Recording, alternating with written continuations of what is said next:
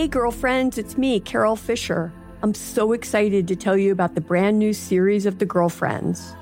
In season 1, we told you about the murder of Gail Katz at the hands of my ex-boyfriend Bob.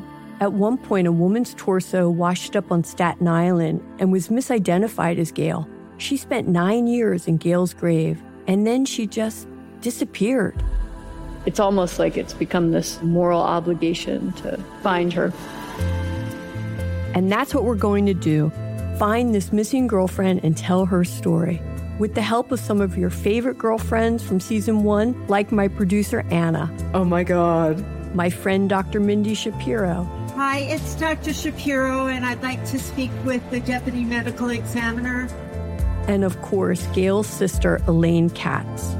Having no closure, it kills you. Join us as we try to solve a 35-year-old cold case. It's not going to be easy, but it's going to be one hell of a ride. What? I can't believe this. Listen to season 2 of The Girlfriends, Our Lost Sister on the iHeartRadio app, Apple Podcasts, or wherever you get your podcasts.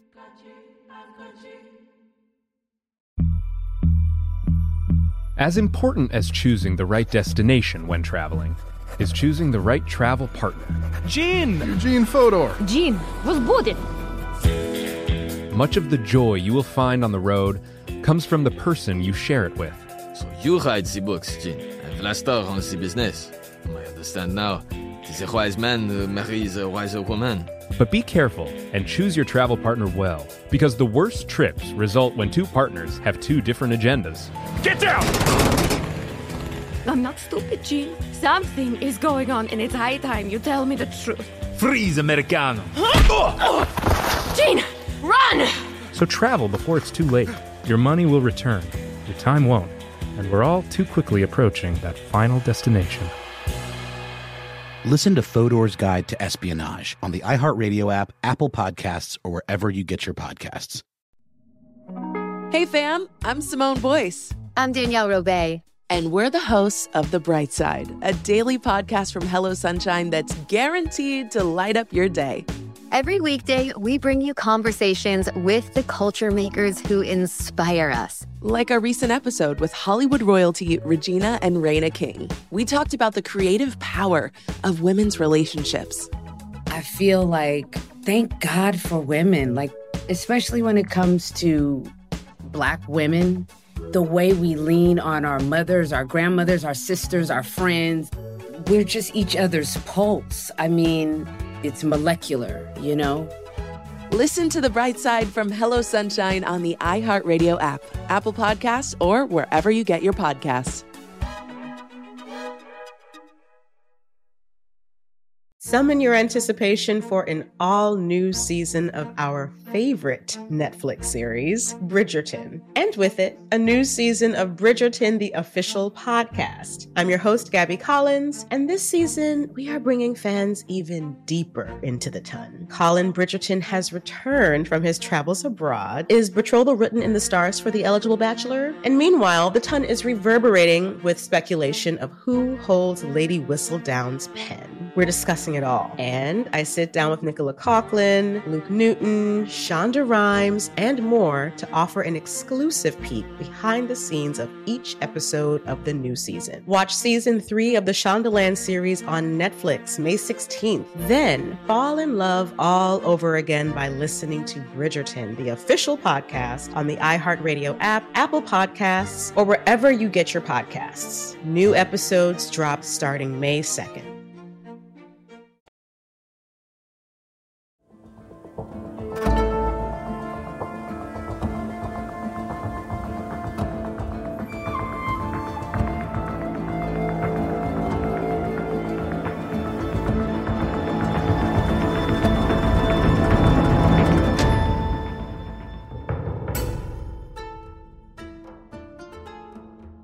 Oh, hi, hello there, and welcome. This is Let's Talk About Myths, baby. And I am that host, that woman who calls herself a Greek and Roman mythology podcast, even though she doesn't really care for Rome that much and basically never talks about it, save for Ovid. Liv. I'm Liv. I'm the host. I also ramble and desperately prefer Greece. But not this month. No. This month, Augustus demands respect. So, Rome. Here we are. We're going to talk about Rome. You see, it's August.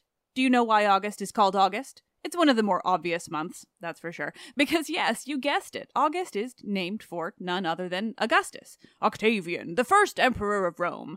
He who, along with his beloved Julius Caesar, I actually don't mean it that way, I just had to say beloved like that, retconned himself into the mythology of Aeneas, that famed man of Troy, who I guess wasn't so famed before Rome. And since August is named for Mr. Rome himself, Octavian, or again, Augustus, the name he took when he became emperor, we're going to dedicate the month to episodes surrounding Rome, some of its mythology, and even my very first Roman play. And you can all thank my wonderful assistant producer, Michaela, for this idea. And by the way, she's also my assistant producer now. Yay, Michaela! But the best part about this little Roman month that we're going to enjoy together is that we're starting it out with the real professionals. Not me, because, again, Greece. No, we're starting with the women who actually know Rome, the always lovely partial historians, Dr. Rad and Dr. G. Now, I've had these two wonderful women on the show before. We've talked Cleopatra, and then we've talked the first kings of Rome because they wrote a book called Rex. But a while back, we actually started recording a couple of bonus Patreon episodes. Just now and then, we'll be doing some more, kind of infrequent. But we are comparing mythologies of Rome and Greece in them. It's been really fun, just these casual retellings of myths to see how they compare between the two cultures. And, well, this is one of those episodes. So if you are one of my wonderful patrons already, you might have already heard this episode, but given we're devoting August to stories of Rome, you will want to refresh yourself on the foundation myths of that little region to the west. And by little region, I mean, one of the most enormous ancient empires. But hey, they're not Greece, so we've got to keep them in their place. Dr. Rad and Dr. G came to tell me all about the foundation myths of Rome, which, frankly, are, for once, far more intricate and detailed than Greece, but there's a good reason for that. The founding myth of Rome, or myths rather, because there are multiple, is the founding of the Roman world entirely, the Roman Republic and then later the Empire, whereas Greece wasn't really any kind of unified place until much later. So instead, on my end, I told the partial historians the founding myth of Athens, which, well, is considerably shorter and simpler. And, well, when I'm not scripted, I play a little fast and loose with my retellings. All to say, I've kept in my own section that afterwards retells the founding myth of Athens, as it appeared in the original Patreon episode. But today is really about what the partial historians had to share with me about Rome, which fortunately is most of the episode because mine was really short. And again, because Rome's founding mythology, wow, if you thought that it was just the Aeneid, kind of like I did, no, I mean, I knew there was more, God, there's so much more. There are layers, generations of mythos. It's kind of wild, and I'm just so thrilled that I had the partials to share it with me, and now with you all. From their Trojan origins to boys raised by a wolf and brothers who kill one another, or just the one, to, well, seriously disturbing stuff, because it's Rome.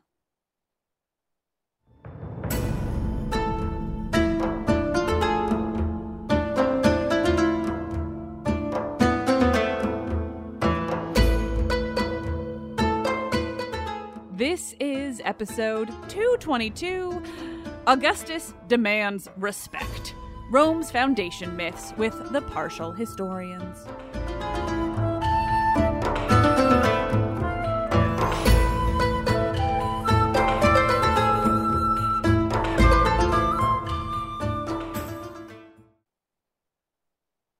Welcome to a special collaborative episode with the Partial Historians featuring Dr. Rad and Dr. G. Hello. And today we are joined by fellow Lady Pod Squad member Liv Albert, who just got distracted by her cat coming in and screaming. You're going to have to shush. We can keep all this in. Lupin. But yes, Liv Albert, let's talk myths, baby. No worries at all. So today we are going to have another casual chat about the myths of our two favorite civilizations. And today the theme is foundations. Dun, dun, Exactly. So we're going to tell you about the story of Rome Live.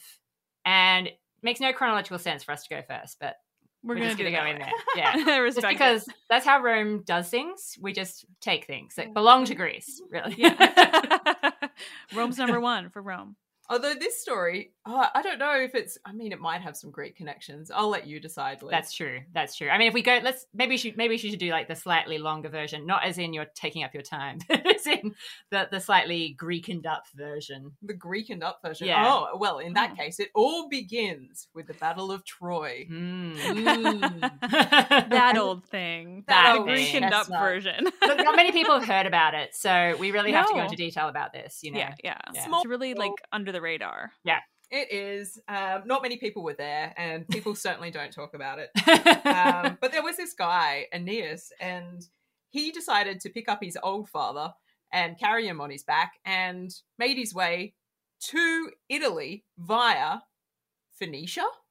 What did he do with his wife? That's a great question. Because I mean, the real thing is that he left Dido, and then Dido killed herself, so that's terrible. Dido being the Queen of Carthage.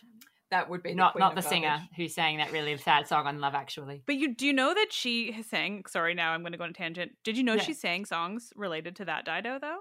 She like wrote songs for that story. This would make so much sense. It really would. I found them and I named 2 different Aeneid episodes after Dido lyrics. Nice. We're going to have to search out these songs now because she does sing about sad things. So it would make sense for her to be a sad queen, abandoned by her Trojan lover.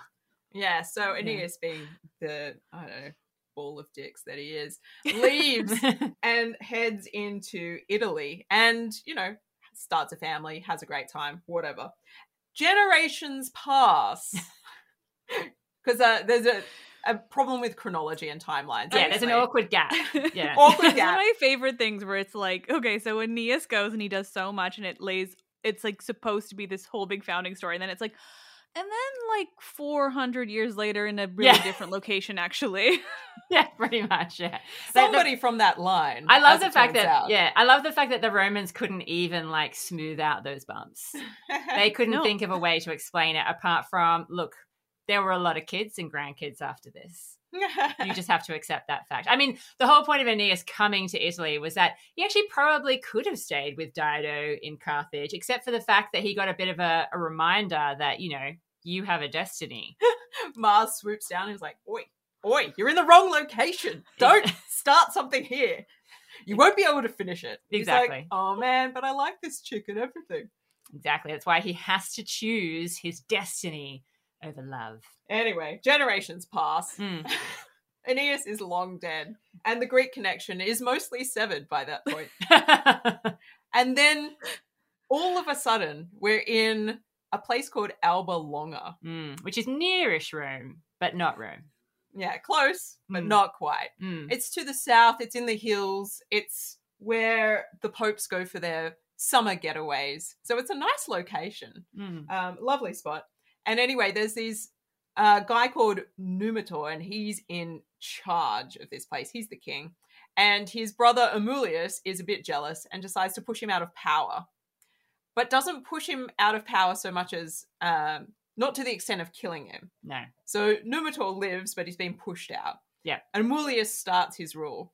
And it's not really a great start for him because he's obviously highly jealous of his brother to start with, but also his brother continues to live. And so it's problematic. So he's trying to figure out what to do with all of the relations. It's like, what do I do with these nieces and nephews who are potentially an issue? Yeah. And those nieces, they're the big threat because they could bear a son if he doesn't do something about it quick smart. So best thing to do is to place the niece, Rhea Silvia, into the cult of Vesta because they have to be virgins. So there's no way to have a baby in that scenario. So that solves that problem. Exactly. If a man tells you to cross those legs and not have a baby, you cannot have a baby. Yeah. It's like a magical rule. Yeah. Yeah, for God. Unfortunately, whilst that might apply to mere mortals, Rhea Silvia is out and about one day, and she is spotted by the god Mars. Also a terrible, terrible individual. Yeah. Like most male Greek gods, he has an issue with keeping it in his non-existent pants. Not aware of In boundaries. Greek, he's actually not that bad. Wow. Well, just goes to show what the Greeks know about it. So the Romans took that one and made it worse. Rome was like, Ares, he's too chill. We're going to rename him Mars. We're going to make him awful. Yeah. Yeah. And so something really seriously tragic happens in that Rhea Silvia is raped by this god. And of course, in these scenarios in the ancient world, it's never something that you can just forget about. You always get pregnant. Yeah. Every single time. Yeah. Like, every time. It's incredible. I like to think of it as being like an episode of the Gilmore Girls where anybody who has sex accidentally falls pregnant. Oh, yeah. I suppose I've always put it down to whatever makes a god a god. Also means true. they do not miss. He shoots, he scores. Yeah. Yeah. Yeah. Sorry. It is awful. It is awful. Yeah. So basically, she obviously would probably prefer to put it in the past, forget it never happened or whatever, but she can't because she's pregnant. And gradually, people start to become aware that, you know what? I don't think that is a beach ball under that garment that you're wearing, young lady. Wait a minute. Yeah, she does go to her mum and she's like, what do I do? I'm pretty sure I'm preggers. How do I mean, the Code of Esther. Help. Slight snag. Yeah. Help, snags. And her mum's like, just pretend you're ill. And that's her mother's advice. I'm like, don't worry. Just, retreat to a chamber and say you can't come out to perform professional duties and it's going to be fine. We'll figure it out. No one will ever notice. Yeah. People notice. I mean, if it was a time of COVID, nobody would notice. Everyone would be like, yep, lockdown. That's what you should be doing. True. Yeah. 2 years later, it'd be like, what are these? What are those things? Yeah. But obviously, at some point, this is going to come to a resolution of she can't just hide away forever. And one way or another, the pregnancy is discovered. She gives birth, and she gives birth to twin boys. An even greater threat to Amulius's rule than Exactly. he could Not have just even one, anticipated. but two. Yeah. This is terrible. So he immediately orders for those two boys to be placed and drowned in the river. I'm seeing things here. I'm like, this is the story I didn't actually know. So my brain is just slowly making these connections to the things that I do know. So Yeah. So we're gonna come. Yeah, it's a very Moses-y like story, but these babies are placed in some sort of basket device, and they are placed in the river. But the river possibly was flooding at the time, and I think the soldiers who were placed in charge of this task maybe also weren't super enthusiastic to be baby murderers. Murdering babies. Yeah, I mean, that's kind of nice. Exactly. So they didn't put them like right in the center. They didn't like throw them into the river or something. They kind of just put them around the edge. And as the flood waters recede, whilst the babies have been carried along a little bit, they're actually eventually left on dry and therefore safe ground. Only to be discovered by a she-wolf. I mean, if I could howl, I would, but I have no idea how. Thank you, Dr. Rat. I'm always happy to be the loud one. Yeah, okay, so the she-wolf comes along, and again, probably not a coincidence, because there are connections between this type of animal and the god Mars. So maybe this is his alimony. It's his way of looking after the kids. She doesn't eat them, which is a surprise. Yeah. One, but she also feeds them, which is the second surprise. Yeah. And that's how they get their nourishment in the beginning. Breast is We've best. all seen the pictures. Yeah, exactly. Yes, exactly. Now, of course, a she-wolf might be able to provide you with breast milk for a certain amount of time, and presumably would also provide you with protection, but babies need other things, Liv. They do, yeah. I don't have one, but I think I know enough. Yeah, us either, but we have heard. We've seen things. Stories have been told. Yeah. And luckily, eventually a local shepherd comes along named Faustulus. Now, this is where there may be some interesting overlaps between the story of the she-wolf and the story of Faustulus, who eventually will come across the babies and be like, hey, I think I'll take these babies home. And that is that his wife may have been a bit of a party girl in her past. Or maybe even a sex worker of some description. We're not really sure. But certainly the term to refer to a she-wolf may actually, it's very similar to the Latin for a woman of loose character. So maybe it was she that actually helped to look after them and gave them nourishment, which would... Not actually a wolf? I know. Very disappointing. We have to pop bubbles sometimes. And I know that everyone has been thinking up at this point in time that a wolf was actually responsible for saving these twins, but there you go. That's the kind of reality that you get on the Partial Historians. Disappointing. Anyway, so they don't know their backstory, obviously. And so, again, time passes where we don't know much about their youth or anything like that, apart from the fact that they're very strong physical specimens, as you would imagine, being the children of Mars. Yeah, so they grow up, they become warriors, they learn best about friends for a really long time, right? Absolute best friends. Nothing can come between them. They've only got each other, you know. They live with this shepherd and it's nice and all, but they get a bit like into the politics of the area. And so everybody knows that Amulius got to that throne by nefarious means. And so these two get involved. Romulus and Remus, they have names. Notable names. Notable names, yeah. These two get involved in some of the guerrilla warfare going on in the local region to try and depose Amulius and put Numitor back on the throne of Alba Longa. Yeah, and they seem to be a bit of like leading a bit of a gang in a sense, like a teenage gang, so they're like, here come the Jets, yeah, the Jets back in town. Wandering through the forest and you never know what you're going to come across. Exactly. And they're actually quite successful. Numitor gets his throne back, Amulius gets chucked out, and then Romulus and Remus realize that they've got this whole band of hooligans that follow them places, but they don't really have anywhere where it's okay for them to live, because if they stay in Alba Longa, they're going to sort of interfere with Numitor's right to rule. So they're like, we need to find our own place. And by this stage of the story as well, the revelation of their true identity has come about. Of course, naturally, when you see twin boys as Numitor, you're like, wait a second. You're almost the exact age of the babies that would have been exposed about, 18 years ago when my daughter gave birth. I think that you might be my grandchildren. Yeah. So, but they want independence. Rhea Silvia's eyes. Yeah, they want independence. So they end up, having a wander around and being like, I wonder where we could potentially set up our shop, because we can let, our grandfather have his own space and we'll have our own space. And they eventually choose a hill or a couple of hills next to a malaria-infested marsh. They're like, that'll do. Real estate, location. They knew this back in ancient Rome. They're like, there's nobody here. It's going to be great. Yep. Malaria. It's good. Yeah. And they're like, now we just need to figure out exactly where we put the foundation stone. Like, where do we actually go? All right. It's an important moment. Yes. We need to consult the gods. We need to look for a sign. And the Romans, at least later in their history, seem to have a really strong connection with the Etruscan people.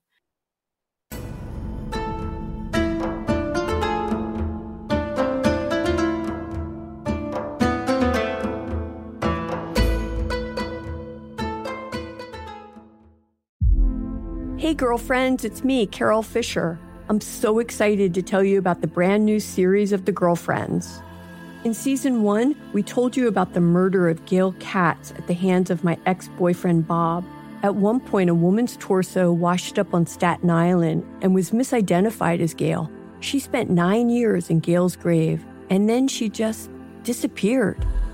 It's almost like it's become this moral obligation to find her.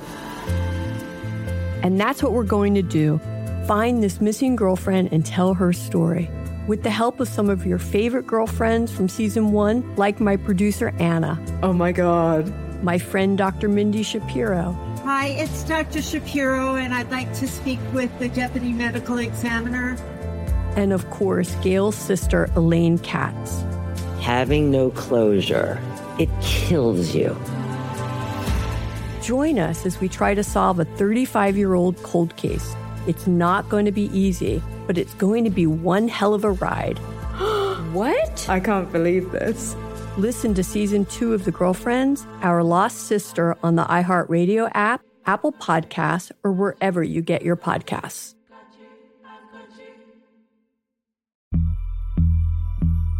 As important as choosing the right destination when traveling is choosing the right travel partner. Eugene Fodor. Jean, was будет? Much of the joy you will find on the road comes from the person you share it with. So you write the books, Jean, and Vlastar runs the business. I understand now. The wise man marries a wiser woman. But be careful and choose your travel partner well, because the worst trips result when two partners have two different agendas. Get down!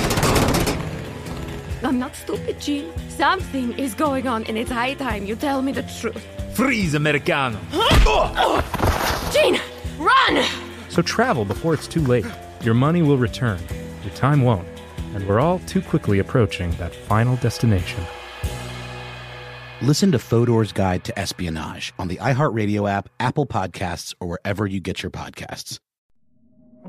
Hey fam, I'm Simone Boyce. I'm Danielle Robay. And we're the hosts of The Bright Side, a daily podcast from Hello Sunshine that's guaranteed to light up your day. Every weekday, we bring you conversations with the culture makers who inspire us. Like our recent episode with Hollywood royalty Regina and Raina King. We talked about the creative power of women's relationships.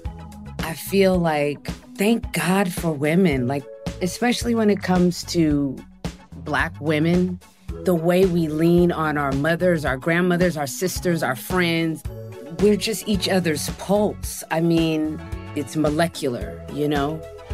Listen to The Bright Side from Hello Sunshine on the iHeartRadio app, Apple Podcasts, or wherever you get your podcasts.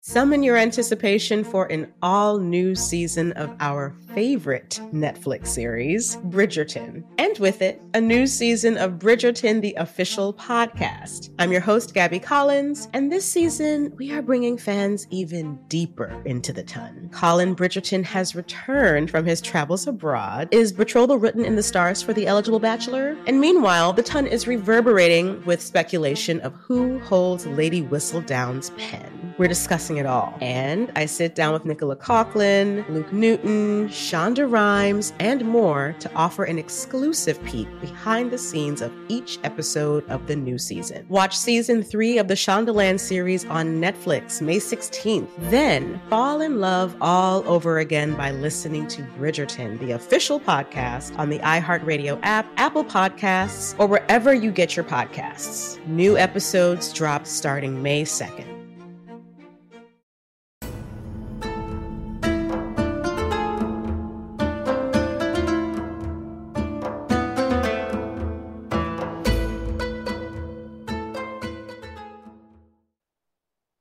And this is where the Etruscan stuff starts to get woven into the story, because the method that Romulus and Remus use in order to figure out where they should place the city exactly is to read the signs of the birds, is to use the auspices. So you divide up the sky into a whole bunch of like quadrants, and then you sort of look at how things move and you make some judgment calls, and it's all very technical. And it sounds wild. It Technical is. And confusing. Yeah, it is. It's very confusing. And Remus sees 6 vultures or eagles. And he's like, aha, that's the sign. It should be here. And Romulus reveals himself to be a little bit of a douchebag at this point, because he sees Remus running across from where Remus has been sitting on another hill, come across to his hill, and Remus is like, I've seen 6. And Romulus is like, amazing, I've seen 12. And his gang on his hill immediately back him up, even though he's seen nothing. Yeah. And so that ends up being the place where they're going to found the city of Rome. Now, the issue is about the argument that arises between these twin brothers. There are actually lots of different versions of exactly what happens next. Probably the famous one is that they just get into a fight because they can't decide, whether they actually are going to go ahead and found the city in this location or not. And in that fight, Romulus kills Remus.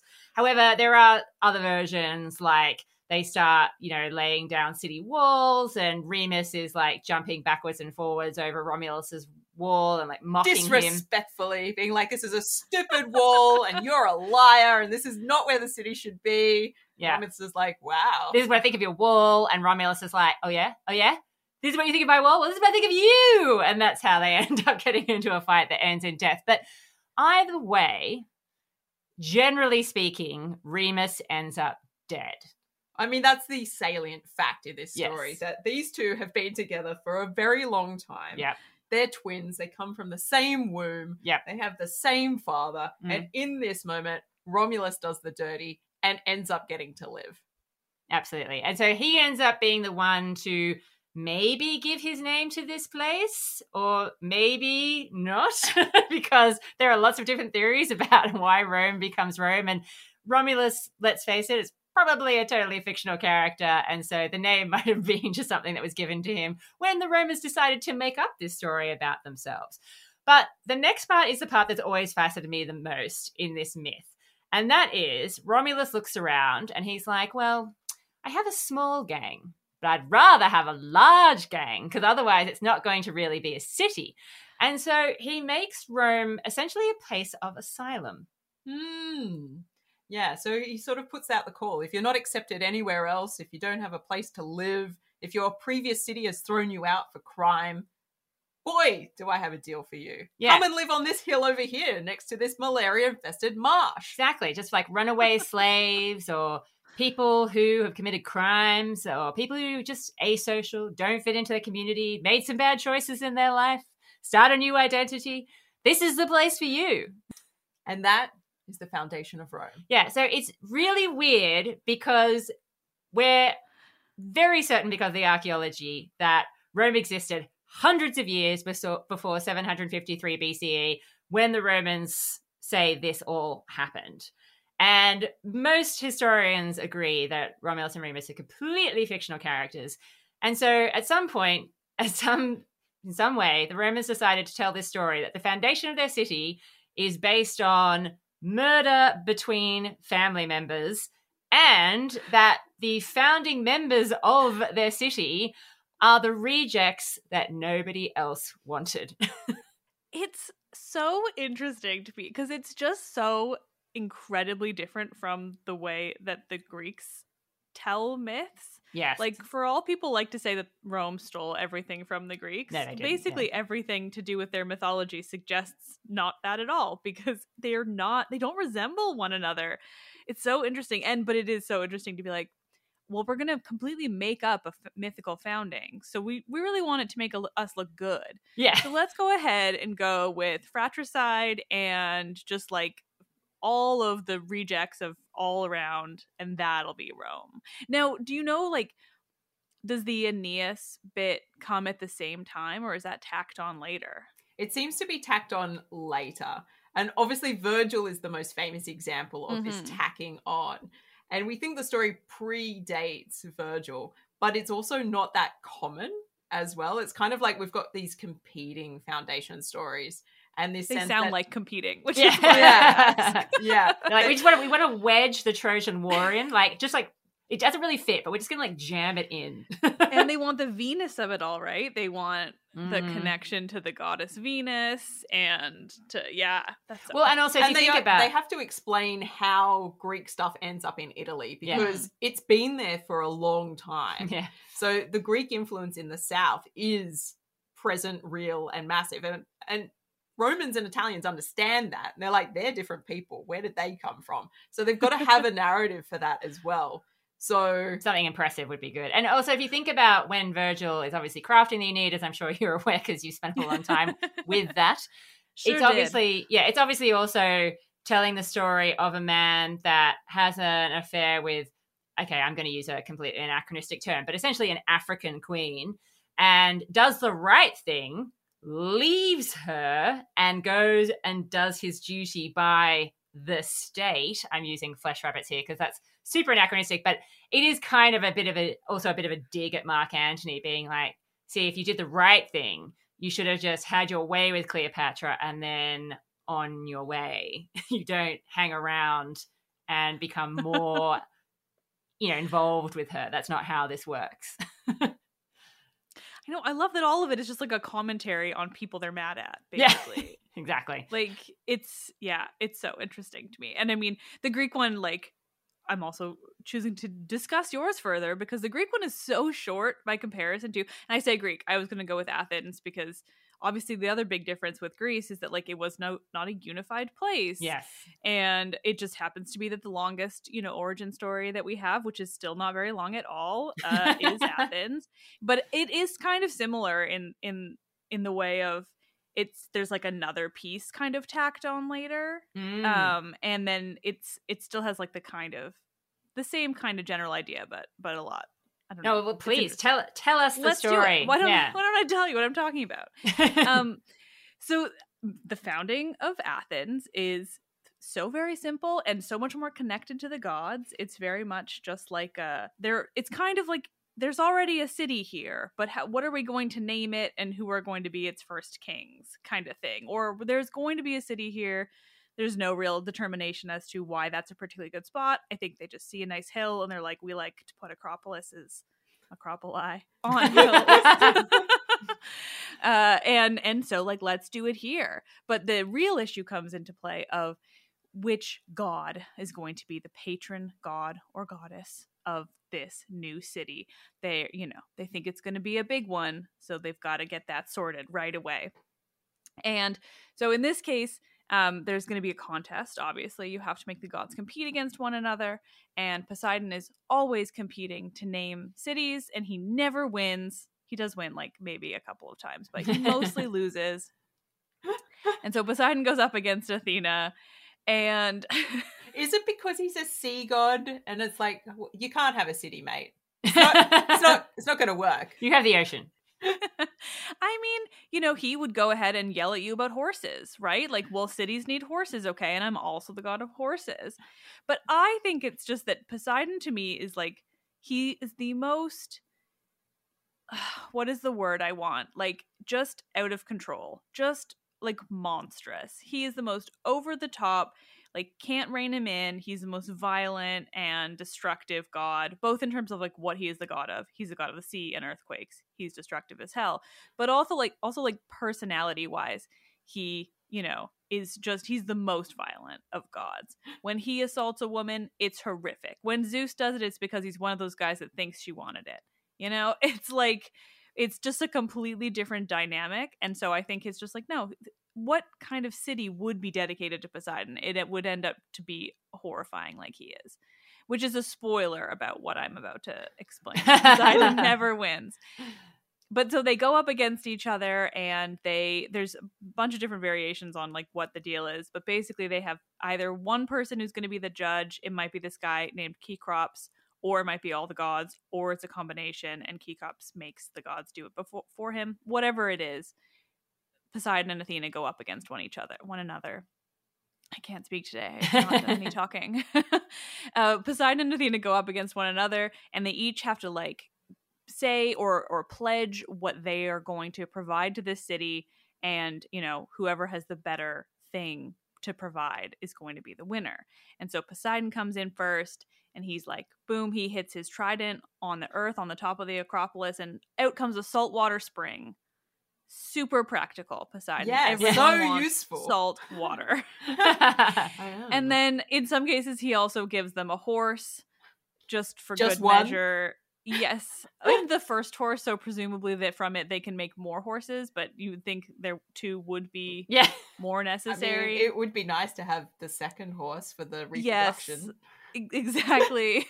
But he's just like, look, horses will exist if you pick me. You will have this saltwater spring on the top of the Acropolis. Aren't I incredible? And then Athena comes in and she's like, you're an idiot.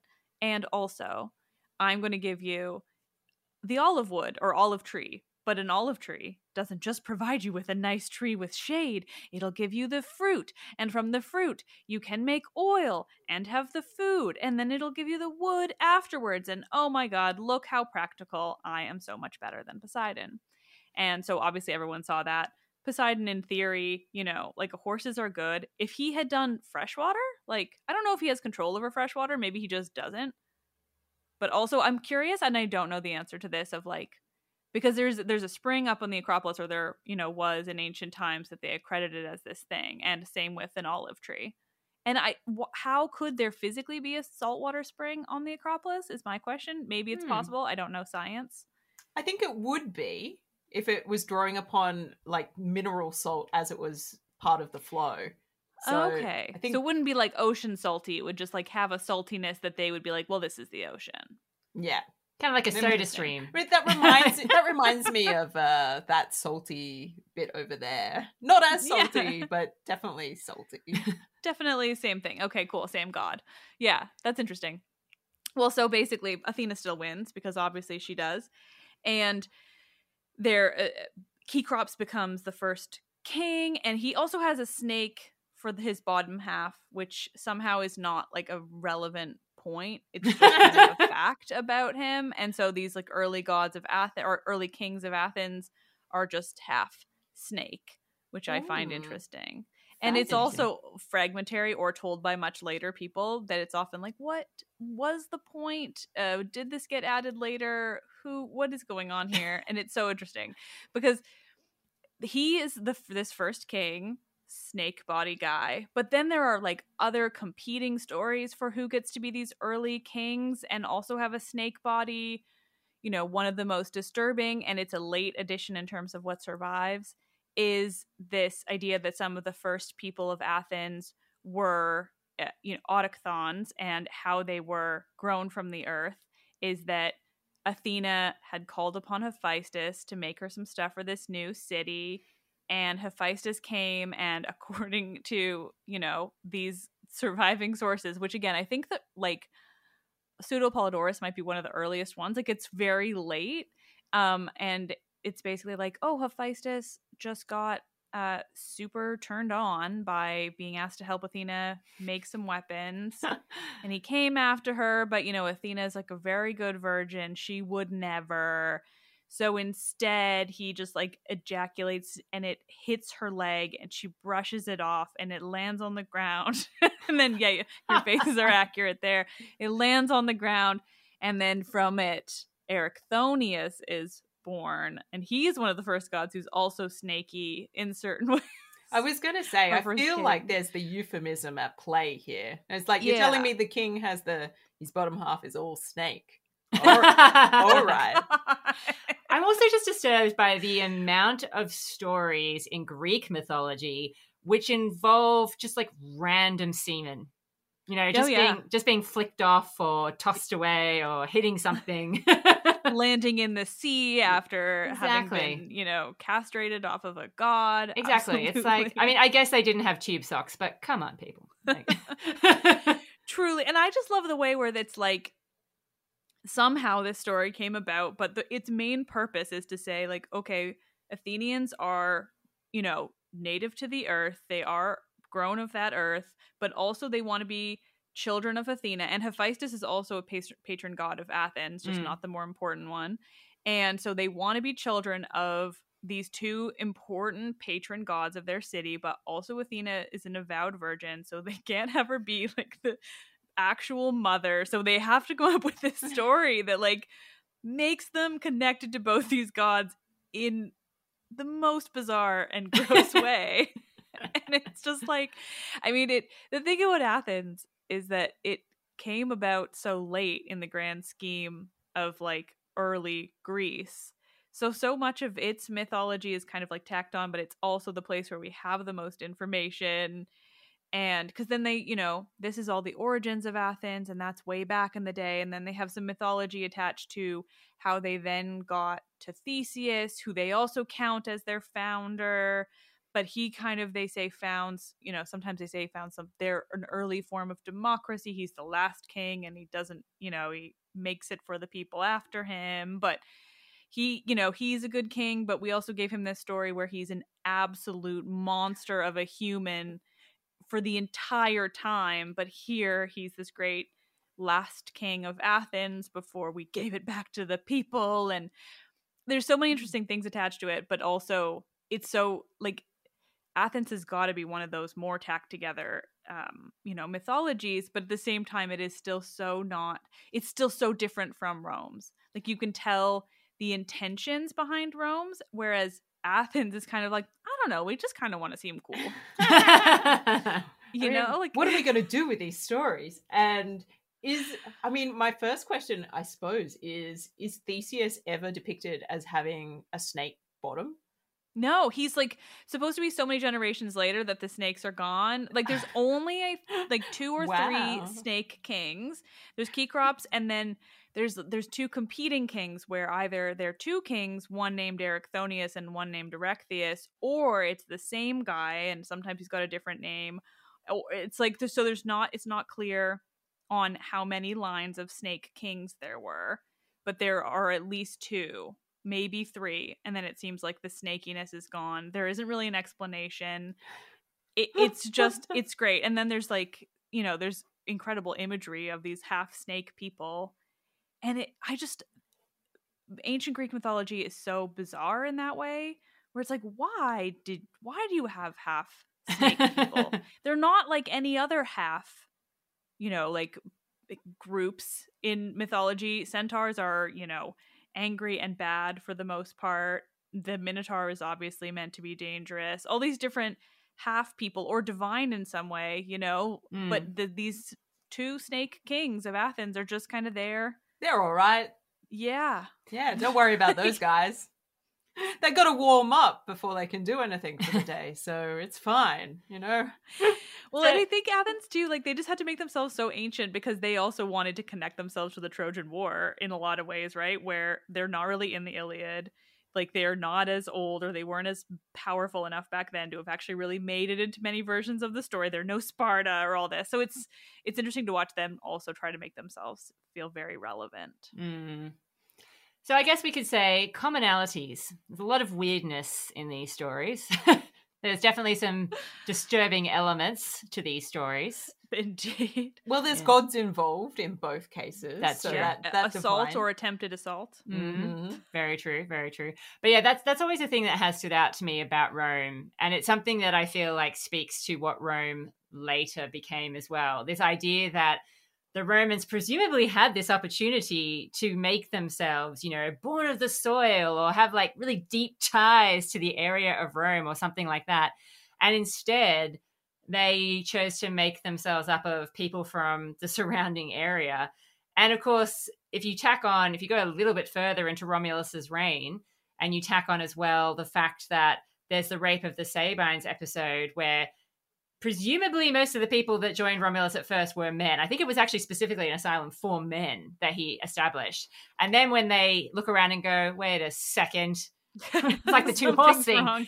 Yeah, we've only got 1 horse. Yeah, this city isn't going to last if we don't get some women around. And so there's that whole episode where they arrange to abduct and marry women from the surrounding area, specifically the Sabines, it would seem, and that's how they get women according to the mythological. That's literally how they get women. Period. Yeah. So basically, Romulus sends out envoys to the surrounding people, and they're all like, "Please, you guys are so rough around the edges. You're like a bunch of thugs and criminals and rejects. Yeah, I want to marry my daughter to you." They're not into it. And so instead, Romulus is like, fine, if you won't give them to me and you look down on me, I'll just steal them. So, when every respectable city in the local area sort of declines this incredibly, apparently generous offer from Romulus, he then says, well, we're having a really important religious festival. Do you want to Actually, I think it's to Poseidon, isn't it?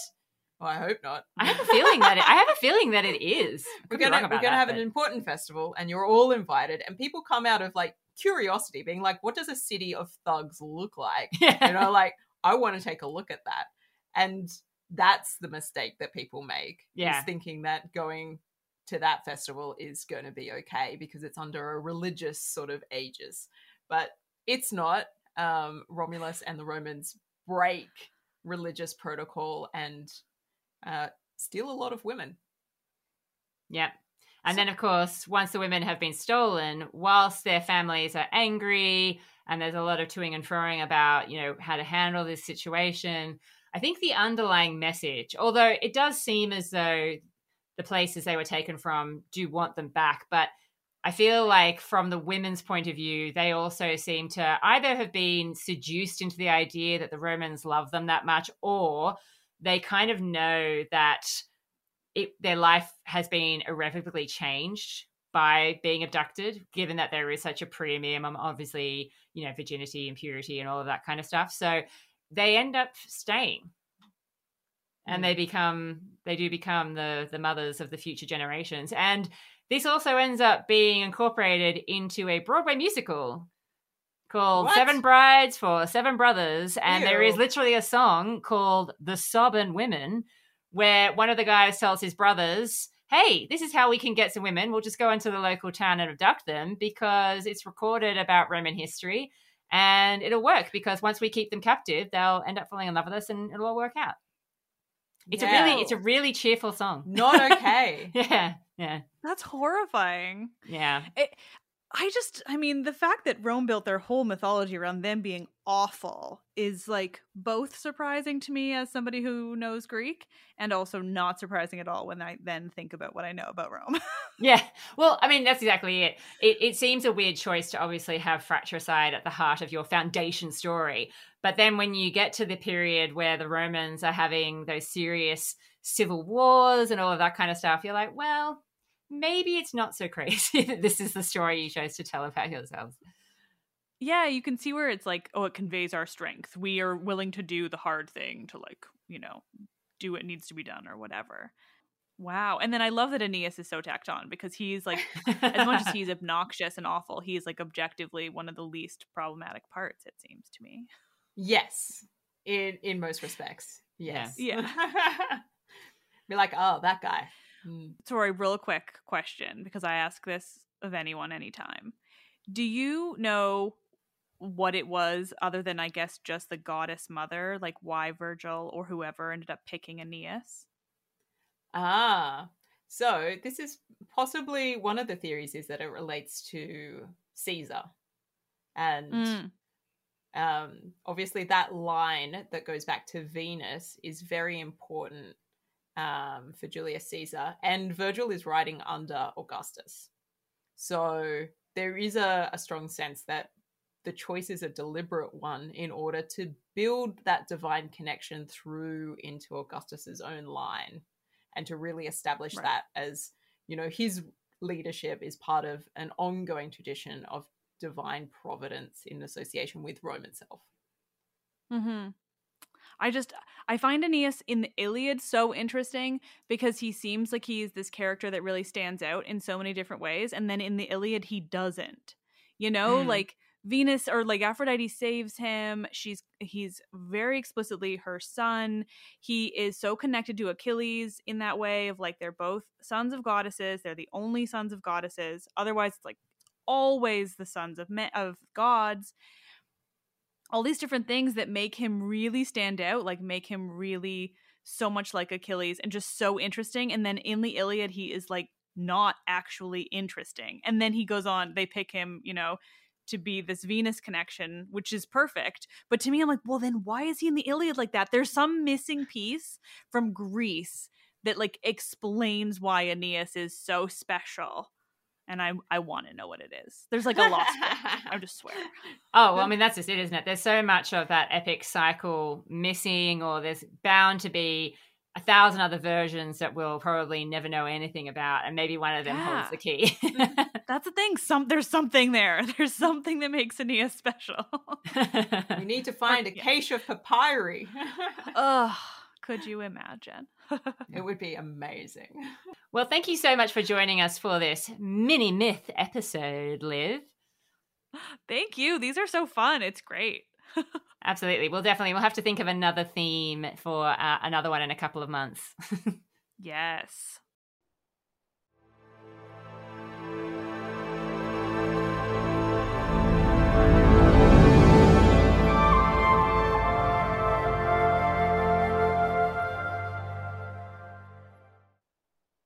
Nerds. Thank you so much for listening to this episode. This month we've got lots of more Rome to come. We're going to be looking at their mother goddess, who absolutely fascinates me. We're going to be looking at where the gods do and don't differ from their Greek counterparts, or Roman gods that are entirely Roman stories that are entirely Roman when I can find them, because I'm much better at researching Greece, but I'm going to do my best. We are going to look at how the Roman tragedian Seneca saw our girl Medea.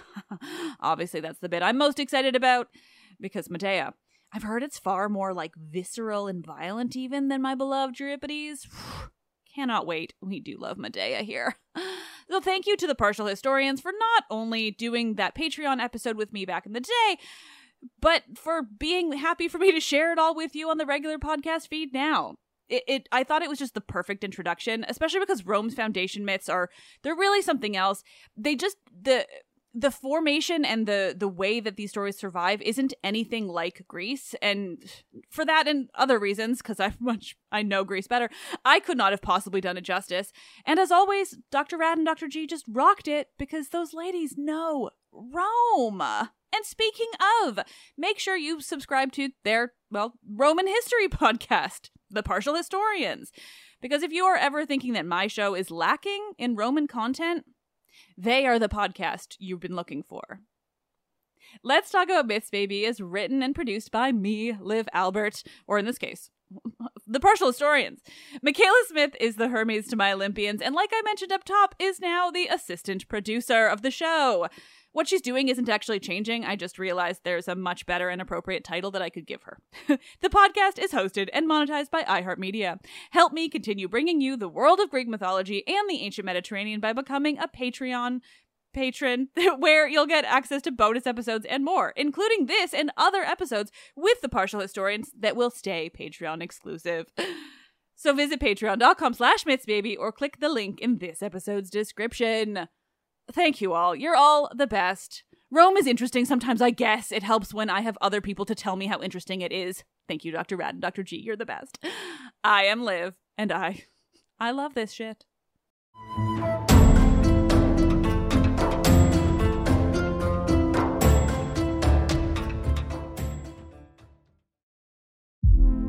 Hey girlfriends, it's me, Carol Fisher. I'm so excited to tell you about the brand new series of The Girlfriends. In season 1, we told you about the murder of Gail Katz at the hands of my ex-boyfriend Bob. At one point, a woman's torso washed up on Staten Island and was misidentified as Gail. She spent 9 years in Gail's grave, and then she just disappeared. It's almost like it's become this moral obligation to find her. And that's what we're going to do. Find this missing girlfriend and tell her story. With the help of some of your favorite girlfriends from season 1, like my producer, Anna. Oh my God. My friend, Dr. Mindy Shapiro. Hi, it's Dr. Shapiro, and I'd like to speak with the deputy medical examiner. And of course, Gail's sister, Elaine Katz. Having no closure, it kills you. Join us as we try to solve a 35-year-old cold case. It's not going to be easy, but it's going to be one hell of a ride. What? I can't believe this. Listen to season 2 of The Girlfriends, Our Lost Sister on the iHeartRadio app, Apple Podcasts, or wherever you get your podcasts.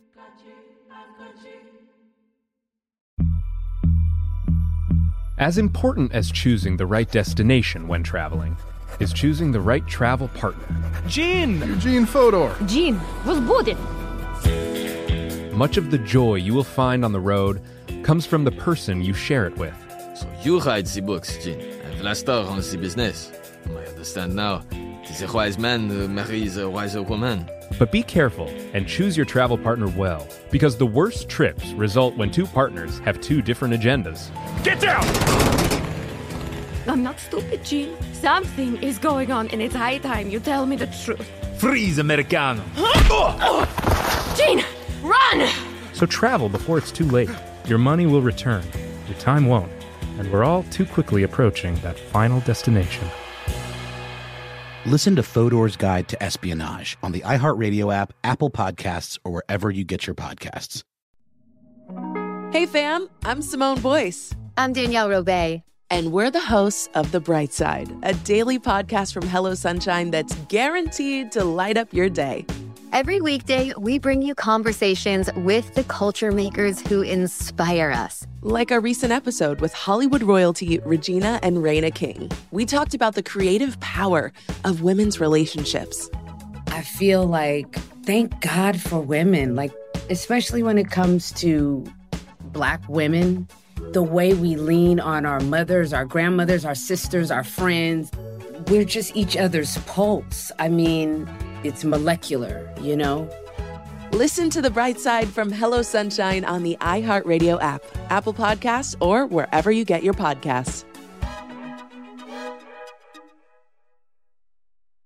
Summon your anticipation for an all-new season of our favorite Netflix series, Bridgerton. And with it, a new season of Bridgerton, the official podcast. I'm your host, Gabby Collins, and this season, we are bringing fans even deeper into the ton. Colin Bridgerton has returned from his travels abroad. Is betrothal written in the stars for the eligible bachelor? And meanwhile, the ton is reverberating with speculation of who holds Lady Whistledown's pen. We're discussing it all. And I sit down with Nicola Coughlan, Luke Newton, Shonda Rhimes, and more to offer an exclusive peek behind the scenes of each episode of the new season. Watch season 3 of the Shondaland series on Netflix May 16th. Then fall in love all over again by listening to Bridgerton, the official podcast on the iHeartRadio app, Apple Podcasts, or wherever you get your podcasts. New episodes drop starting May 2nd.